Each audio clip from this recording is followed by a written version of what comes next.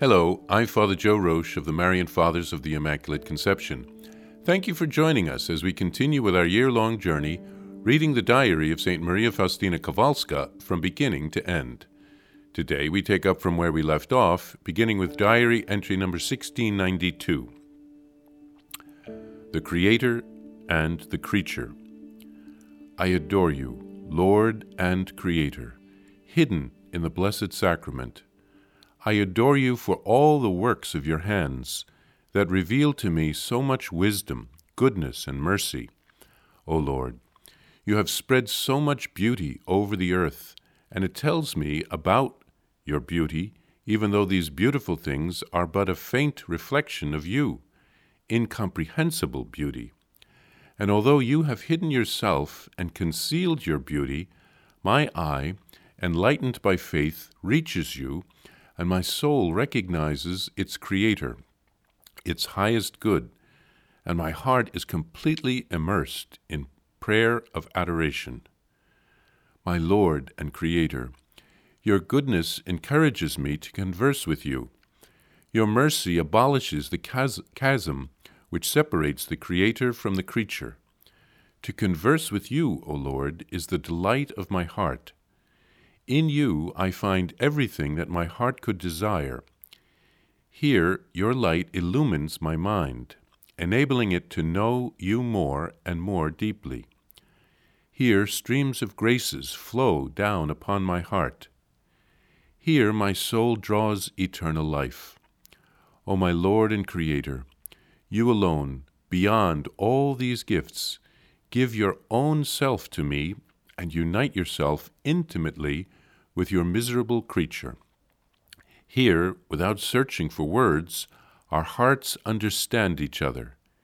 Here, no one is able to interrupt our conversation. What I talk to you about, Jesus, is our secret, which creatures shall not know and angels dare not ask about. These are secret acts of forgiveness, known only to Jesus and me. This is the mystery of his mercy, which embraces each soul separately. For this incomprehensible goodness of yours, I adore you, O Lord and Creator, with all my heart and all my soul. And, although my worship is so little and poor, I am at peace, because I know that you know it is sincere, however inadequate.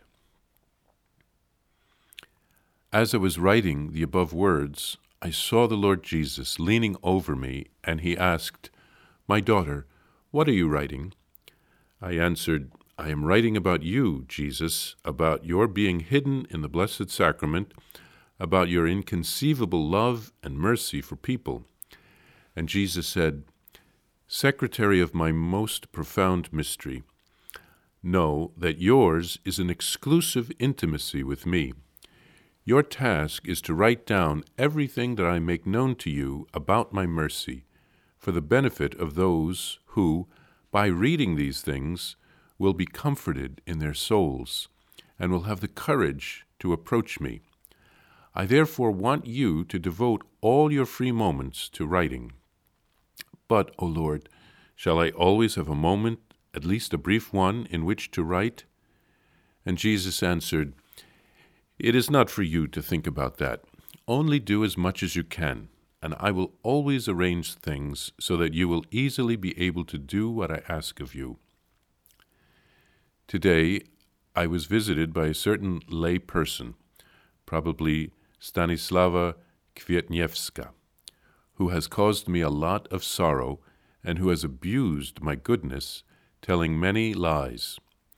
At the first moment I saw her, the blood froze in my veins, because there stood before my eyes all that I had to suffer because of her, although with one word I could have freed myself of them all.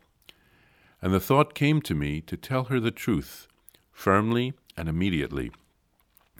But at the same moment, the mercy of God came before my eyes, and I resolved to act toward her as Jesus would have acted in my place.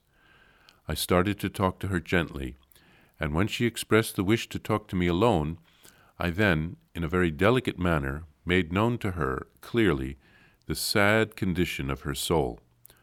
I saw that she was deeply moved, though she was trying to hide this from me.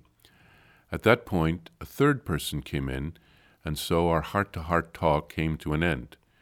She asked me for a glass of water and for 2 other things, which I did willingly. However, had it not been for the grace of God, I would not have been able to act in such a way toward her. When they left, I thanked God for the grace which had supported me during that time. Then I heard the words, "I am glad you behaved like my true daughter. Be always merciful as I am merciful. Love everyone out of love for me, even your greatest enemies, so that my heart may be fully reflected in your heart." O Christ, although much effort is required, all things can be done with your grace. Faustina writes a reflection on her love for our Lord hidden in the Blessed Sacrament. She recognizes through the eyes of faith that He is her Creator. She is not afraid to converse with her Creator. His goodness encourages her. She receives light and grace from her conversations with Him. Jesus gives not only gifts to her, but the gift of His very self to her, the gift of eternal life. Her heart understands Jesus beyond words. Jesus forgives her faults and speaks to her in a secret, very personal way. She writes that Jesus wants to have a personal, unique relationship with each one of us. His mercy embraces each of us. He wants to converse with us just as He conversed with Faustina. Jesus asks Faustina to write in her diary about her love and His love and mercy for us as He waits for us, hidden in the tabernacle. Faustina then recounts an encounter with a woman who had caused her many problems in the past because of her lies that she had told about St. Faustina, and Faustina reacted in a human way when she saw her.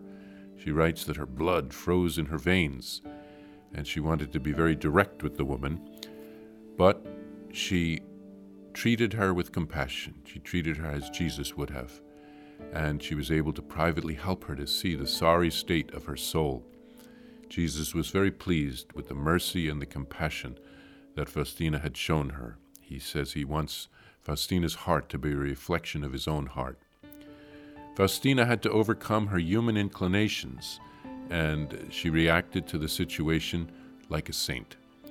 She writes that great effort is needed, but with the help of Jesus' grace, all things are possible.